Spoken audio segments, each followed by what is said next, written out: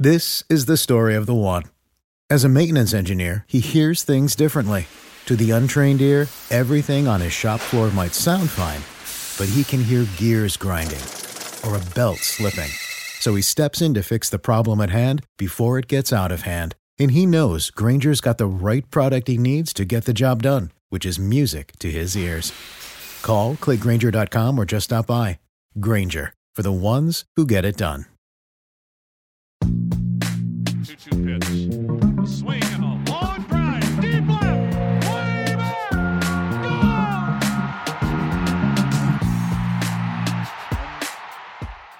Welcome in to another Baseball America Top 10 Prospects podcast.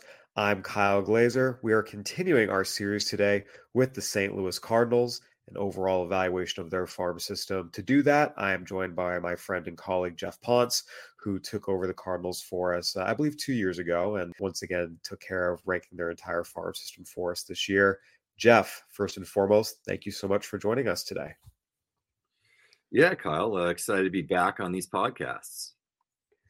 Absolutely. They're always fun to do. So, Jeff, last year, everything that could have gone wrong did go wrong. The Cardinals went 71-91. It was their worst record in more than 30 years. It was their worst record since the 1990 season.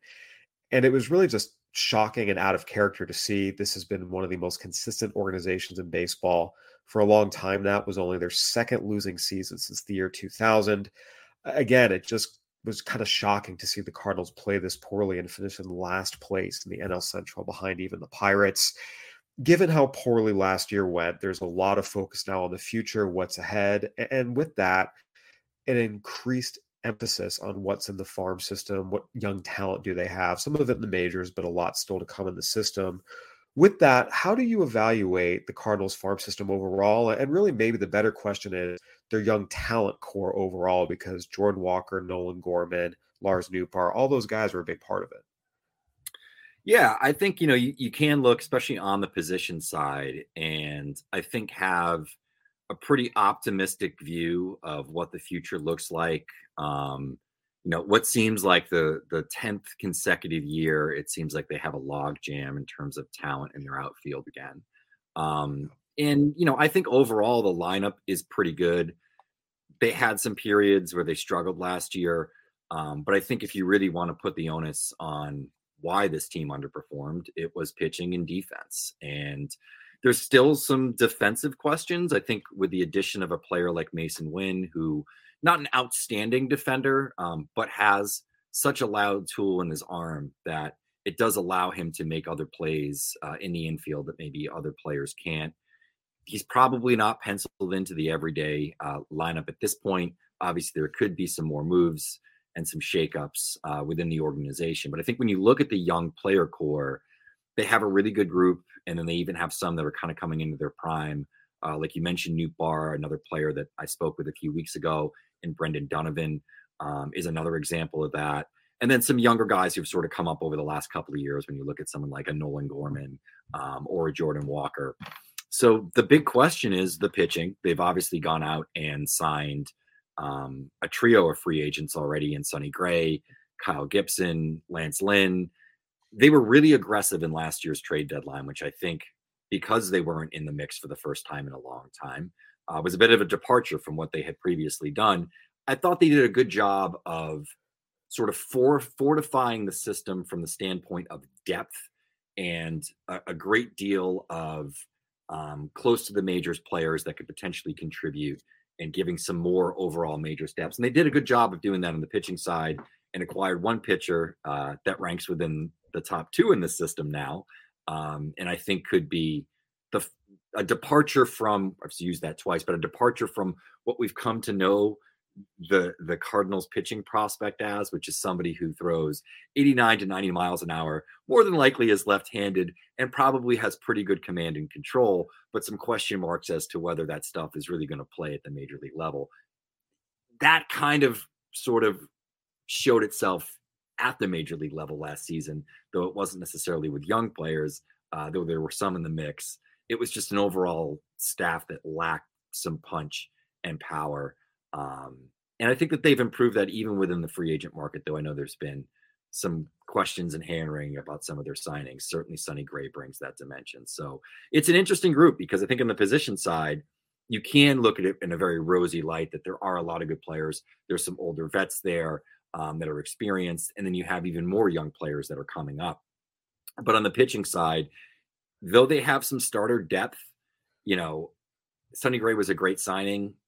There isn't a ton coming up from the sense of like guys who immediately going to have an impact. And I don't think when we look at Roby or Tink Hence that either of them are that Grayson Rodriguez, that Andrew Painter, or whoever it is that's going to come up, Bobby Miller is going to come right up, slot into a playoff rotation, and be able to put up above average sort of production and execution in game at the major league level. Yeah, you raise a really important point there with the pitching staff. The Cardinals last year had only 2 starters with ERAs under 4.4. They had the second fewest strikeouts of any pitching staff in the major leagues, ahead of only the Rockies. Opponents hit 273 off the Cardinals, which when you consider the major league average batting average was about 248. I mean, this Cardinals staff was just very hittable. There's no other way to say it. It was a very, very hittable staff. And that was compounded by a really poor outfield defense in particular. We saw them cycle a couple different players through center field. Jordan Walker showed a lot of promise with the bat. We saw that especially at the end of the year. He was really clicking, but it was ugly, like just downright ugly. There's no way around it in the outfield last year. There certainly are some issues that need to be addressed, because if you have a pitching staff that gives up a lot of contact and not a great defense behind them, you're going to get the kind of results the Cardinals got last year. And to your point, pitching and defense are really 2 areas of emphasis for this organization moving forward. Lance Lynn and Kyle Gibson, they eat innings. They also give up a lot of contact. So there's going to need to be some defensive improvements made behind them. Sonny Gray, like you mentioned, was a great signing, was one of the best pitchers in the American League last year, certainly doesn't lack for stuff. But I do think it's notable that we've seen the Cardinals address this in free agency, because you're right. When you look at this farm system, who's coming up, who we saw come up at the end of the year last year, Mason Wynn got a little bit of a cup of coffee. It's the position players are there, but they're probably going to have to go outside the system to get the pitching they need. Is that a fair assessment? Yeah, I think so, for sure. They've done it. I mean, even acquiring players, and we won't talk about either of these guys today, but going and getting like a Semra Bursey and an Adam Kloffstein, in that Jordan Hicks trade, they could have gone out and gotten position players or whatever, an older vet, whatever it was. They went and got out some guys that, hey, maybe they can be number 5 starters, right? Like there's an opportunity. Both of these guys potentially give us something that we lack and have some interesting stuff. Though Kloffstein doesn't throw that hard. Bursey does a little bit. Just different types of pitchers than what you would have seen within the system, and a departure from sort of that Michael McGreedy prototype. Absolutely. So, Jeff, I want to dive into the farm system. As you mentioned, it is a position player heavy group, and that is true when you look at the young major league side as well. Again, Nolan Gorman took a step forward last year. There's still some more contact games you'd like to see, but got to the power in games, 27 homers. Jordan Walker, we've talked about. Lars Nootbaar, we've talked about a little bit.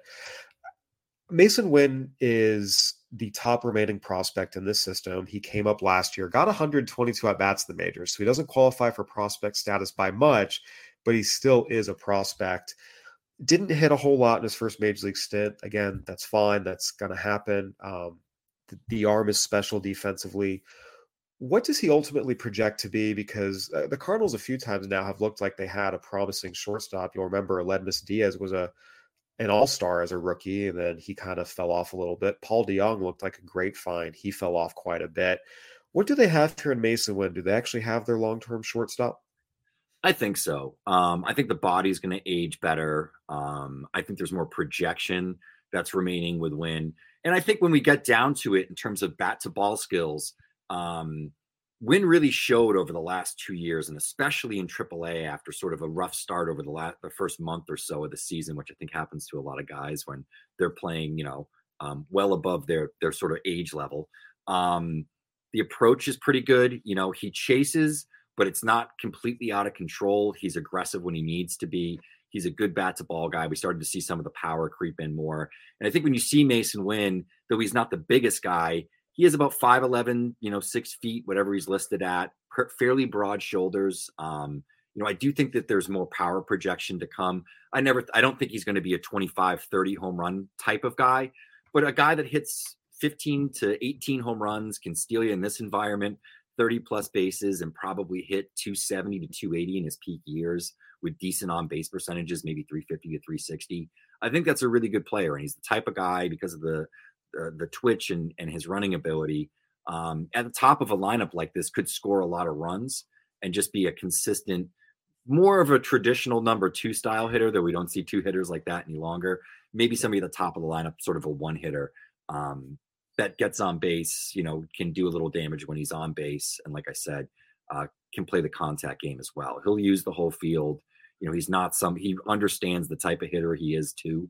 I think that's something that's kind of refreshing about Wynn, is he's not somebody that is trying to sell out for like big pull side power and has altered his swing.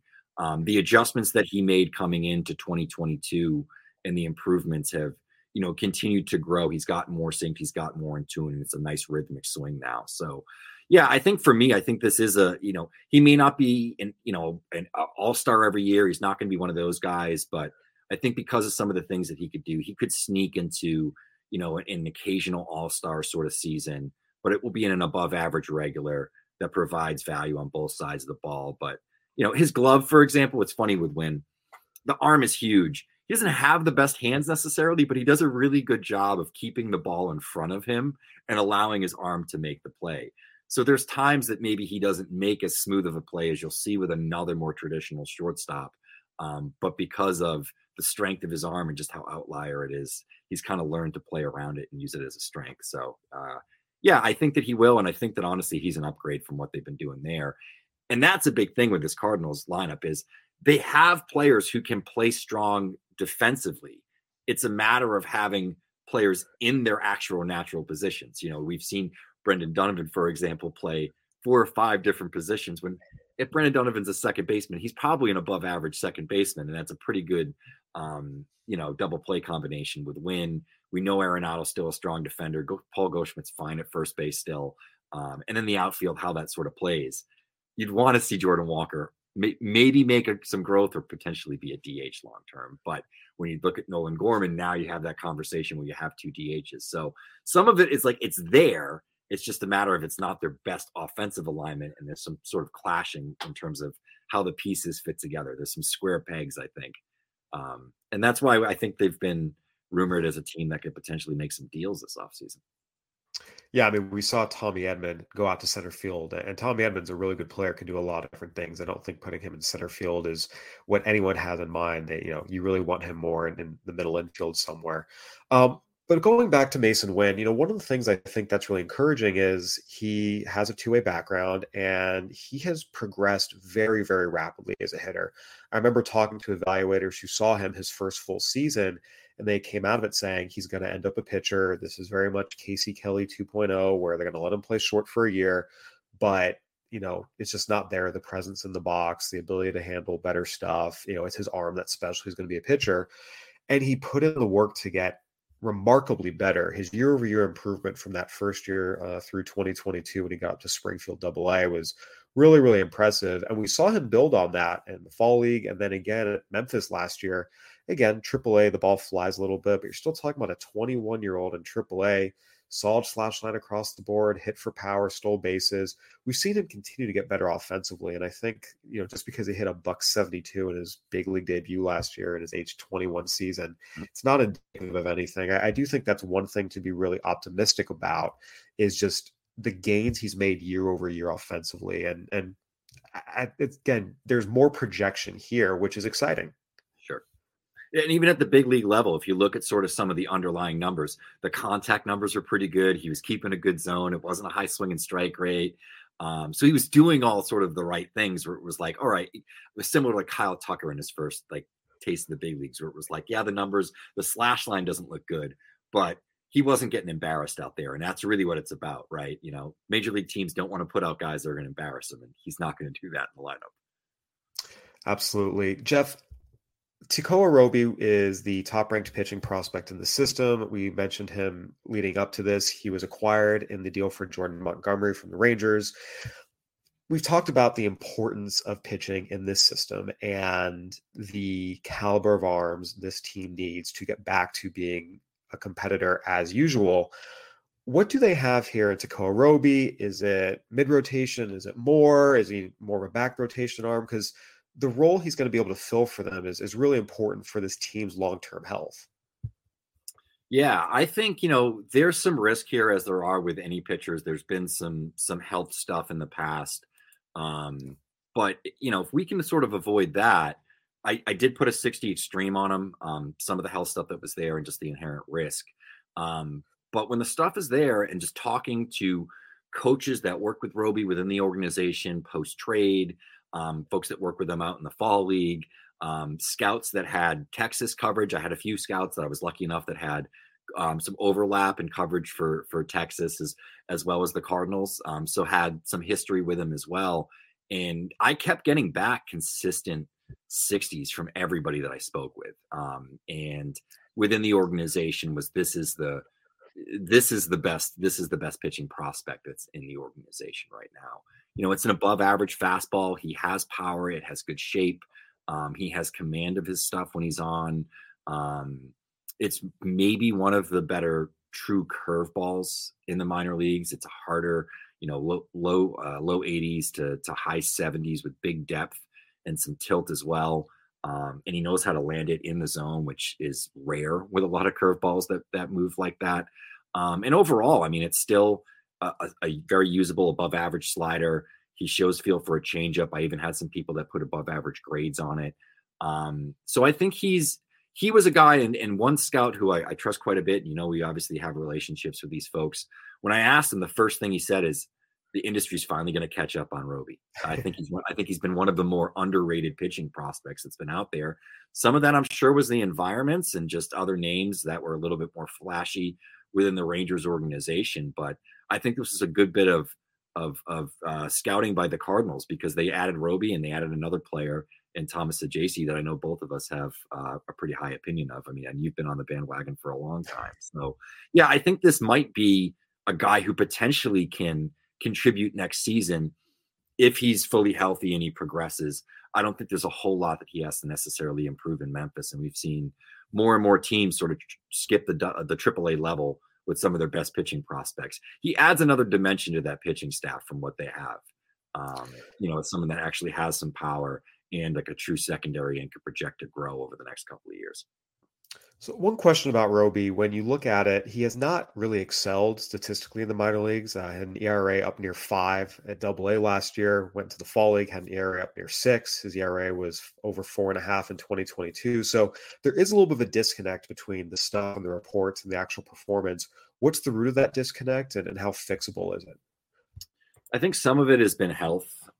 Other stuff has just been things that he's been working on. I think that there's probably a little bit over reliance on fastball usage. So the fastball gets hit a little bit more, maybe throwing the slider a little bit more than he needs to, leaning into some of that curveball usage, maybe using that changeup a little bit more. Because the numbers against those pitches are pretty good.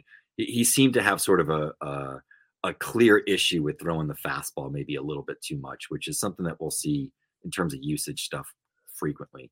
And I don't think he's necessarily had the easiest environments either. He pitched in the Texas League last year, with both stops, and then, of course, goes to the Arizona Fall League, which is not the best place to pitch. Certainly not Scott's either. Yeah, I did notice you mentioned the 60 grade that was put on Tekoa Roby with a higher risk factor. That is a higher overall grade than Mason Wynn. How much discussion was there for Roby to be the number one prospect over Mason Wynn? How clear cut was it? Because again, higher number on him, but also higher risk.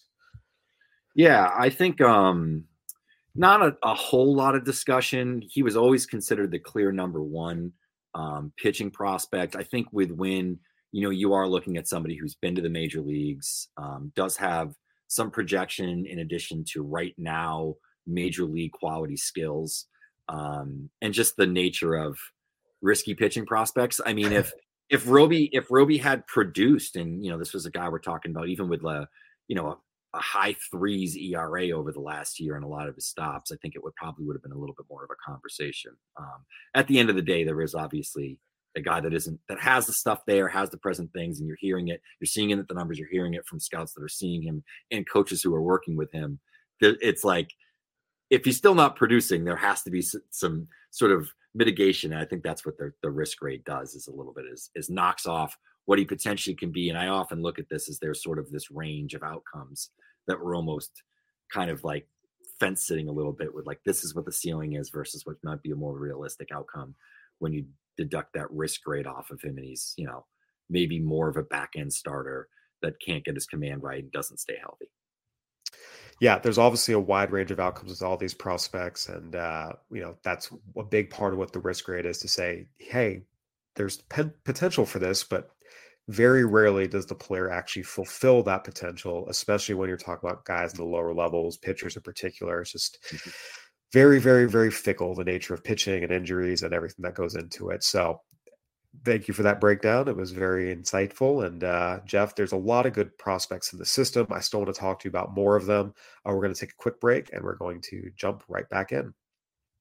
We're driven by the search for better. But when it comes to hiring, the best way to search for a candidate isn't to search at all. Don't search, match with Indeed. If you need to hire, you need Indeed. Indeed is your matching and hiring platform with over 350 million global monthly visitors, according to Indeed data, and a matching engine that helps you find quality candidates fast. Ditch the busy work. Use Indeed for scheduling, screening, and messaging so you can connect with candidates faster. That's why I use Indeed for our hiring at Baseball America.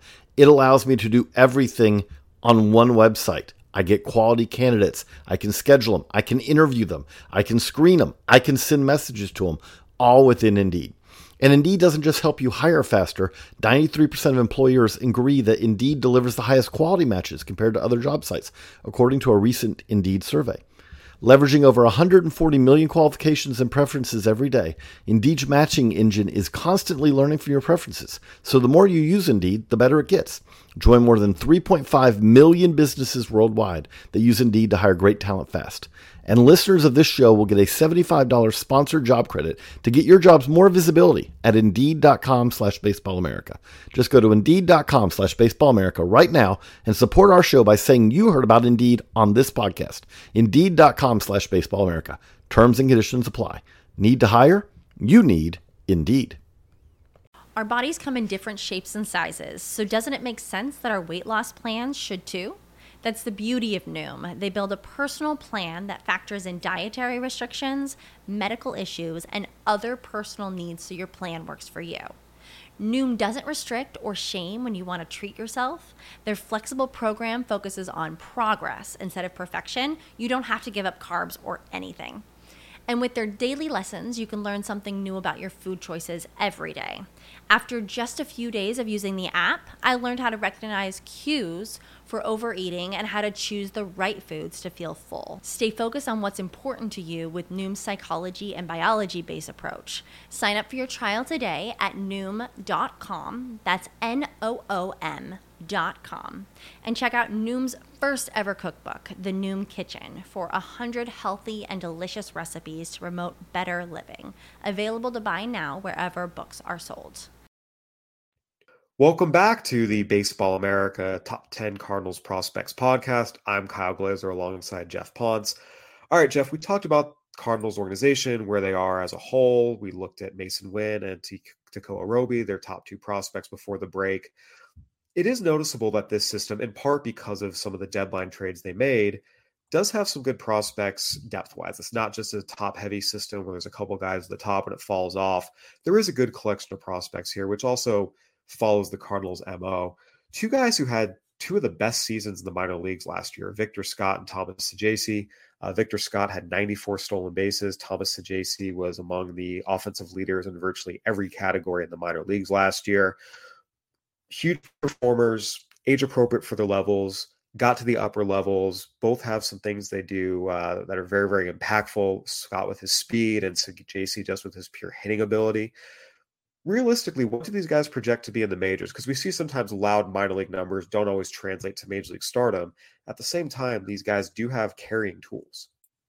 Yeah, and I think when you look at a player like Victor Scott, and I'll say this, there were some proponents of Scott as one in this system, which I think is sort of mind-blowing. If we go back a year, this was a guy that was kind of teeter-tottering onto the top 30. I had seen him in the Cape, was really good defensively, was kind of up and down at the plate. I had some question marks on the hit tool. That really improved this year, and he's somebody who knows who he is and gets the most out of his profile.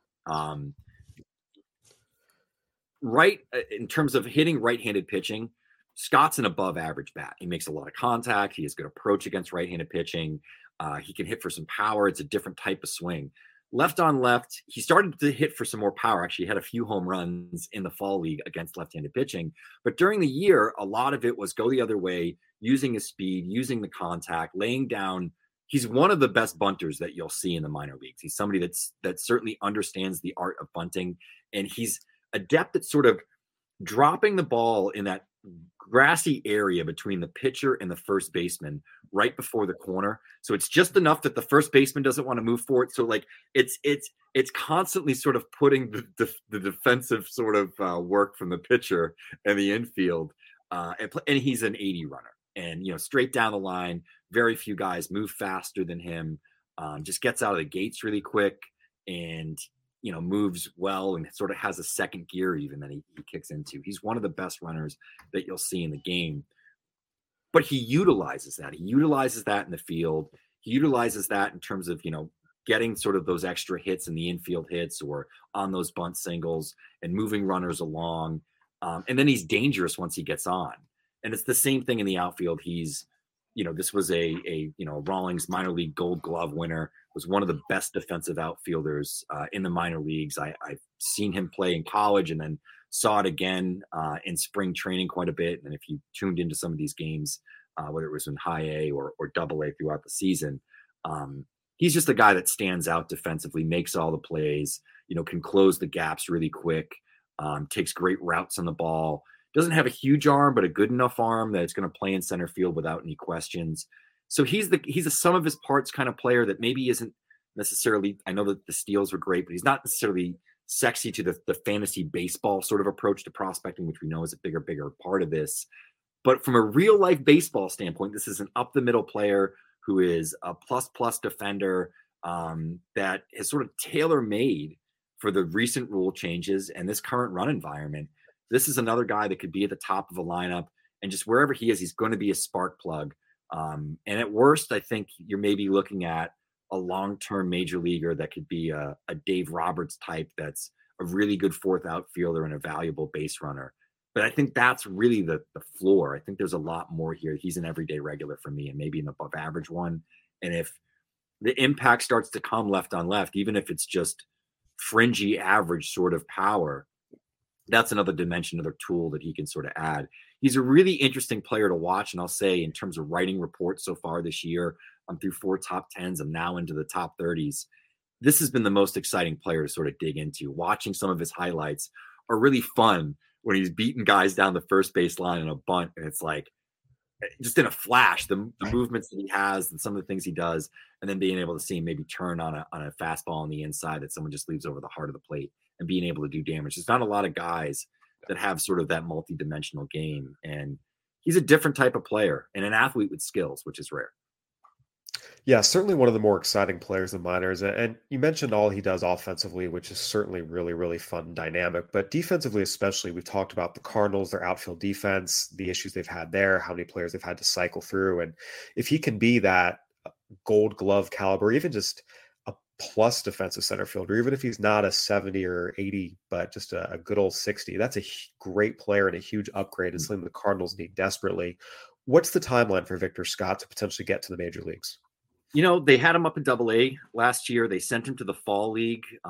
So he's been on an accelerated route. I'll also say this. He had some extended time in spring training around the major league team and actually played in quite a few games in spring training and started because the Cardinals had like 12 to 14, 15 players that were at the WBC. So even late into the season, he actually didn't come back to minor league camp until a few days after I arrived, and we had been at WBC and the WBC had been over for a couple of days. So he ended up getting some extended time there. It wouldn't shock me if he's up this year. And I typically don't like to put those sort of timelines on something, but I think it's Like I said, there's a contact floor there. He can do a lot of things. I think you could put him as a 9-hole hitter, and he can sort of excel in that role without a lot of question marks. And he's the best defensive outfielder that they have in the organization. That's not to say that Dylan Carlson is a bad defensive outfielder or Tyler O'Neill when he's healthy, but there's a chance they can move on from both of those guys. And I think that he gives them some depth there that they didn't have in the organization maybe 2 years ago, or maybe they had traded somebody, but that's another story for another time, a whole other podcast on outfielders that the Cardinals have traded. Yeah, definitely a sore subject with Randy Arozarena and Adolis Garcia having the postseasons they had, and really just the careers they've had. Jeff, the other player that we mentioned kind of in this bucket is Thomas Saggese. He was acquired along with Tekoa Roby in the trade for Jordan Montgomery from the Rangers. He's someone that has never had the biggest, loudest tool set in the sense of he doesn't run like the wind. He doesn't have this cannon for an arm. He doesn't have enormous raw power, but he has always hit. He played some of the best high school baseball competition in the country in San Diego, North County, San Diego specifically, was an MVP in his league there and consistently hit really good pitching. Came up as a 5th-round pick by the Rangers, kind of a surprise pick. I had gotten alerted to him late in the draft process. It was the shortened 2020 year, and all he has done is hit at every level of minor league baseball. And last year, it's not an exaggeration to say he was one of the most prolific hitters in the minors. He led the minors with 170 hits and 294 total bases. He finished tied for 2nd in RBIs, tied for 5th in extra base hits. Anytime you lead the entire minor leagues in hits and total bases, you're doing something right. Hit for power, got 20-plus homers, drove in 100-plus, slash line across the board was excellent. He's just a guy who has a really, really good swing and can just flat out hit. What does he project to be for the Cardinals? Because in some ways, he kind of fits the profile of what they've done well with. Maybe not the toolsiest guy, but he can hit and he can play. Yeah, I think obviously we talked about the log jam at like second base already. And we know that there's not going to be too much movement at third base, I don't think, in the foreseeable future. So it's a matter of like, where does Saggese play? I think in a lot of organizations, this would be a guy where the fan base would be sort of like foaming at the mouth to have this guy, up in the major leagues, maybe breaking camp or up by like May or whatever it might be, in that sort of window. He can hit. I don't think there's any question about that. It's a really good swing beyond even the numbers. When you watch this guy hit, you watch the at-bats, you understand it. As you said, like, it's not the bat to ball skill is actually really good. I mean, he's an above average contact guy, makes a ton of contact in zone. He's not scared to swing. He's not somebody who's super passive. He's going to be aggressive, will chase out of the zone. I do think he just goes after hittable pitches, though. I think that it's, one of these profiles that maybe doesn't necessarily jump off the pages for you in terms of looking at underlying data, but he hits the ball hard enough. He hits the ball at great angles pretty consistently. So he's one of the guys you have to watch play. If you're just looking at underlying data with him, you're going to miss it when you watch him play, which I think anyone who's listened knows that's more my thing. You're more the underlying data guy. Although you see a lot of players too, but I will definitely say this guy can hit. I know there's data that might be red flags, but you watch the swing, you watch the approach, you watch the ability to identify hittable pitches and not miss them. He does all that, and that's going to play at higher levels. Yeah, absolutely. Like I say, the scouts call me a data guy, and the data guys call me a scout. So I just sit in the middle. But yeah, I think everyone calls me the more eyes scouting guy. Again, you obviously data is a big part of it. You look at it, but I think no one has that. There's no confusion on where I stand on that. Sure, yeah, and I think it's just it's not bad. He doesn't have bad data. It's more when you look at more advanced numbers, you're starting to look at like sweet spot and like barrel rate to that nature. He actually performs pretty highly. And the same thing with like expected WOBA, expected numbers. But just like on the big three in terms of contacts, chase, and like just raw power, he doesn't jump off the pages like someone like an Aaron Judge would. Just a different type of hitter. But I think that, this all this to say that he kind of fits into that sort of professional hitter, great hitter sort of bucket, and he's going to get the most out of his ability. He's going to get bigger and stronger. I think there's going to be more power here. It's if you said that I'm light in terms of, I have 55 hit on it, 50 power. If you told me he turns into a 60 hit, 55 power guy in 5 years, I don't think it would shock me. and be one of the better bat first sort of infielders in the game. That wouldn't shock me. The hit tools there. He's played above his draft pedigree, as you mentioned, and still fairly young too. This was a 2020 high school pick. He's not even Rule 5 eligible yet. Yeah. Again, certainly a really good player. I'll be curious to see how the Cardinals kind of address their second base logjam. Who they decide to keep, who they decide to move, who they decide to give more playing time to. It's going to be something to watch for them moving forward. Jeff, we talked about, Takoa Roby being the top pitching prospects in this system. You have Tink Hence, who has big stuff, still has to prove he can hold it over longer stretches. He made some strides in that department last year, still a top 5 prospect in the system. The Cardinals had invested some first-round picks recently in kind of that profile you talked about, guys who, maybe threw a little softer but had good control. You look at Cooper Jerpy, you look at Michael McGreevy. Jerpy's the back of this top 10. McGreevy's not in it. You have Gordon Graceffo in here as well, another guy who was more of a control guy, showed some velocity gains, but I don't think anyone's going to confuse him for a true power pitcher in his future. What's the status of these guys? Because at various points they've been, whether it's been, creeping up to the top 100, top draft pedigree, they've been names, but they are at the back of this system or in McGreevy's case, outside of this top 10. What's their assessment kind of now, and how do you see them moving forward? Yeah, I think McGreevy's in a different bucket than these other two. Jerpy was injured this year, had a couple of bad starts in the beginning, and then started to really get going, and then was hurt, and then got some time in Double-A, and then pitched out of the pen in the fall league. If you look at some of his performance, you watch some of his starts, he was missing bats with all 3 pitches, and he was missing bats in zone, despite the lack of fastball velocity. The fastball was still playing in high A as well as Double-A. I think it was just a matter of, having the injury, things getting a little bit off track, and then having to make up some time. So it doesn't look necessarily as good as it might have had he kept rolling, because he was on a great stretch there before he got hurt. I think it was on May 23rd. It was an elbow injury they went down with. Obviously that's sort of concerning. It's one of those things that's going to happen with pitching prospects. But in terms of the performance and the fact that he still has, I think, at least 3 average pitches, can throw all of them for strikes.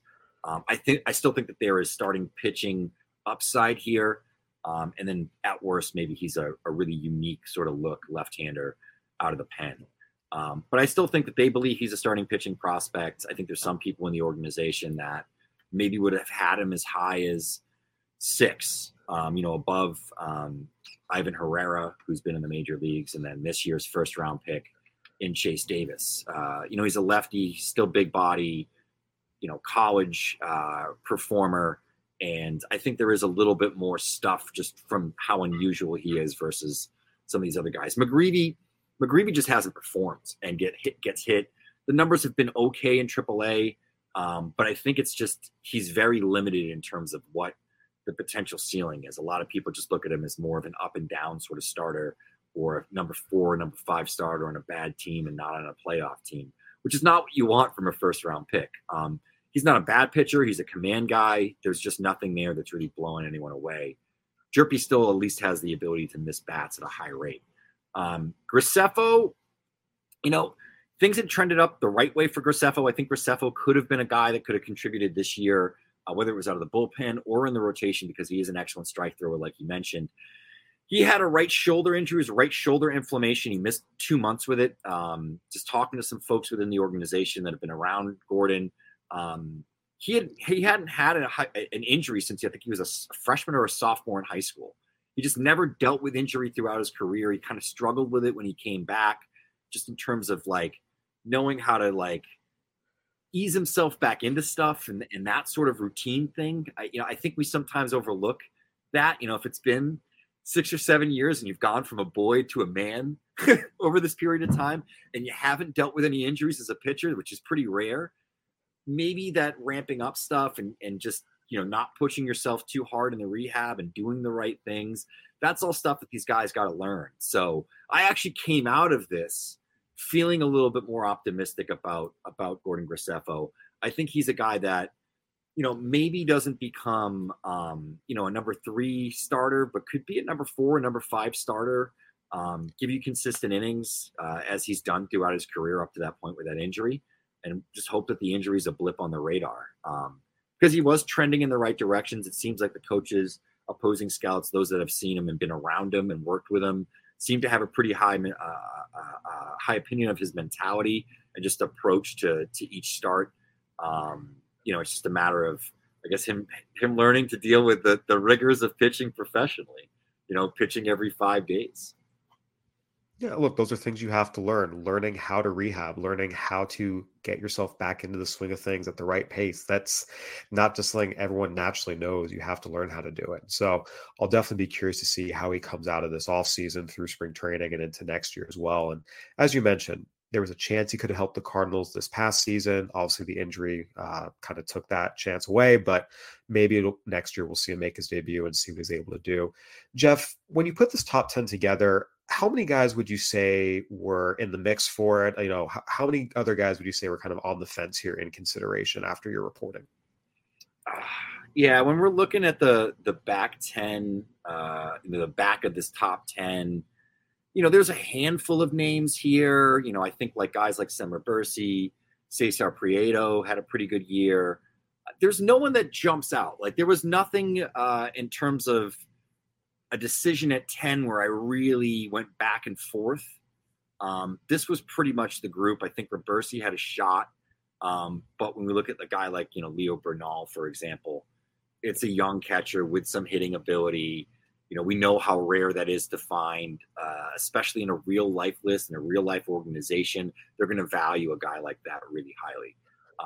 So yeah, there weren't I think it's honestly, now that I've gone into sort of the period of ranking 11 to 30, this is an organization where 11 to 30 is a lot tougher than sort of like 1 to 10 or 1 to 8, 1 to 9. I thought there was like a clear cut group here at the top, and then a lot more of like relievers, depth guys, utility infielders, outfielders, those sort of players that fit into that 11 to 30 group. Absolutely. All right, Jeff. So as we wrap up here, I think the question that all Cardinals fans want to know is, was this past season a one-year blip, or are they facing a real kind of ramp down period here where they're going to go through some rough years and it might take a while before they're competitive again? And again, a big part of that is going to be who they sign in free agency, particularly on the pitching side. But when you look at this organization top to bottom, who they have, there's definitely been a turning of the page with Yadier Molina retiring after 2022, Adam Wainwright retiring after this past season. Some guys who have been staples of the Cardinals in previous years were traded, such as Jack Flaherty. Do you think when you look at the talent in this organization, top to bottom right now, they'll be able to bounce back up next year and kind of return to the Cardinals we are used to seeing? Or was this a sign of a little bit of a decline phase that is going to continue before they bounce back up? They've gone out into free agency and they've been proactive in trying to acquire pitching. We said at the jump at the top of this podcast that, it was the pitching that really let them down more than the hitting. We talked about so many hitters, how much depth they have. Yeah. I think they have to take some of that depth because they do have too much redundancy with players that are ready to play in the major leagues every day, and trade a few of these guys out and acquire another starter to fill in. They need 6 or 7 major league quality starters, not counting, Roby or Hentz or some of these other guys, Robersi or Klofstein. I think you can count Liebertor within that group. They need another guy, and I think they probably need a legitimate number 2 or number 3. Sonny Gray was a step in the right direction. You've gotten the decent seasons in recent years out of Miles Mikolas.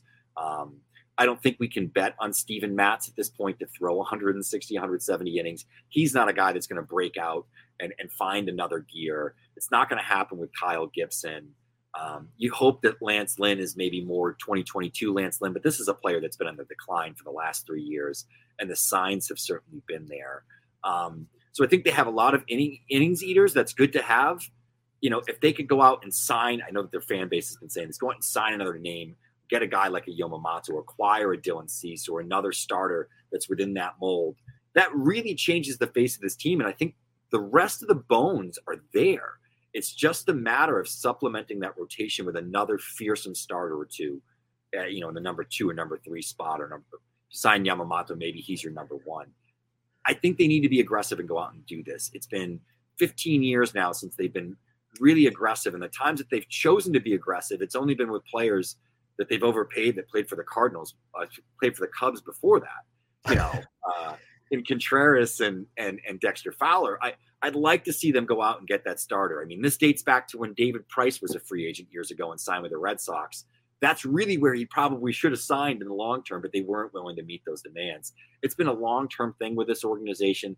The fan base is frustrated, and I think they paid the price last year. So we'll see if they learn their lesson and they go out and they add one more starter on top of these guys. Because if they add that starter, they add that Yamamoto, whoever it might be, they get Cease, whoever it might be that's available, right? If you look at this rotation and you move everybody down a spot, and all of a sudden Steven Matz is your number 6 starter, with Matthew Liberatore as your number 7 starter, and a couple of young guys, in the upper minors that can contribute, that are on the 40-man roster, I think it looks a lot better on its face, and you have the lineup to compete. So it's just a matter of the Cardinals making a few more moves. I think that they could be competitive again. This could be, they could win the division again. It's just a matter of being as aggressive as some of the other teams in the division have been, like the Cubs, for example, who are in the mix for Ohtani and others. I will say they have been aggressive in trades. You look at acquiring Paul Goldschmidt, acquiring Nolan Arenado, and I think that's really the path here where you talk about, what Yamamoto is going to cost given some of their outlays already. It might be out of their price range, but the trade pieces are there. And I think that's where I'm going to be looking for the Cardinals when you talk about, you have guys like Nolan Gorman who are really, really talented, but probably an ill fit at second base. Brendan Donovan, we've talked about, really talented, playing out of position.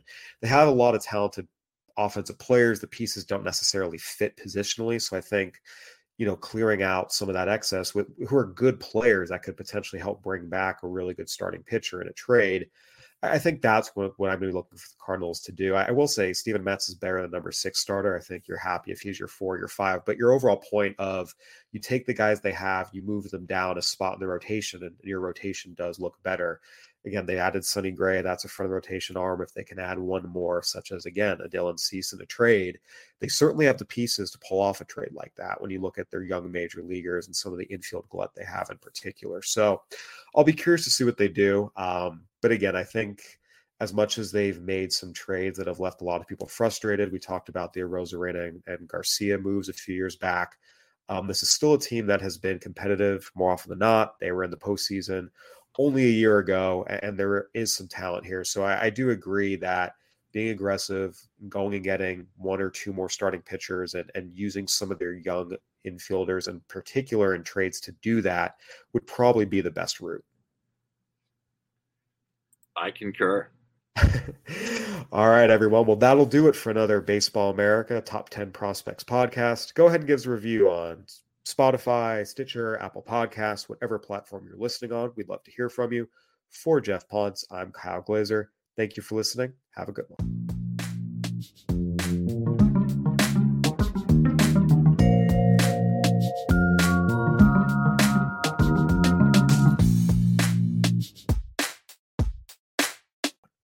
This is the story of the one. As a maintenance engineer, he hears things differently. To the untrained ear, everything on his shop floor might sound fine, but he can hear gears grinding or a belt slipping. So he steps in to fix the problem at hand before it gets out of hand. And he knows Grainger's got the right product he needs to get the job done, which is music to his ears. Call, click Grainger.com, or just stop by. Grainger, for the ones who get it done. When you need mealtime inspiration, it's worth shopping Kroger, where you'll find over 30,000 mouth-watering choices that excite your inner foodie. And no matter what tasty choice you make, you'll enjoy our everyday low prices, plus extra ways to save, like digital coupons worth over $600 each week. You can also save up to $1 off per gallon at the pump with fuel points. More savings and more inspiring flavors make shopping Kroger worth it every time. Kroger, fresh for everyone. Fuel restrictions apply.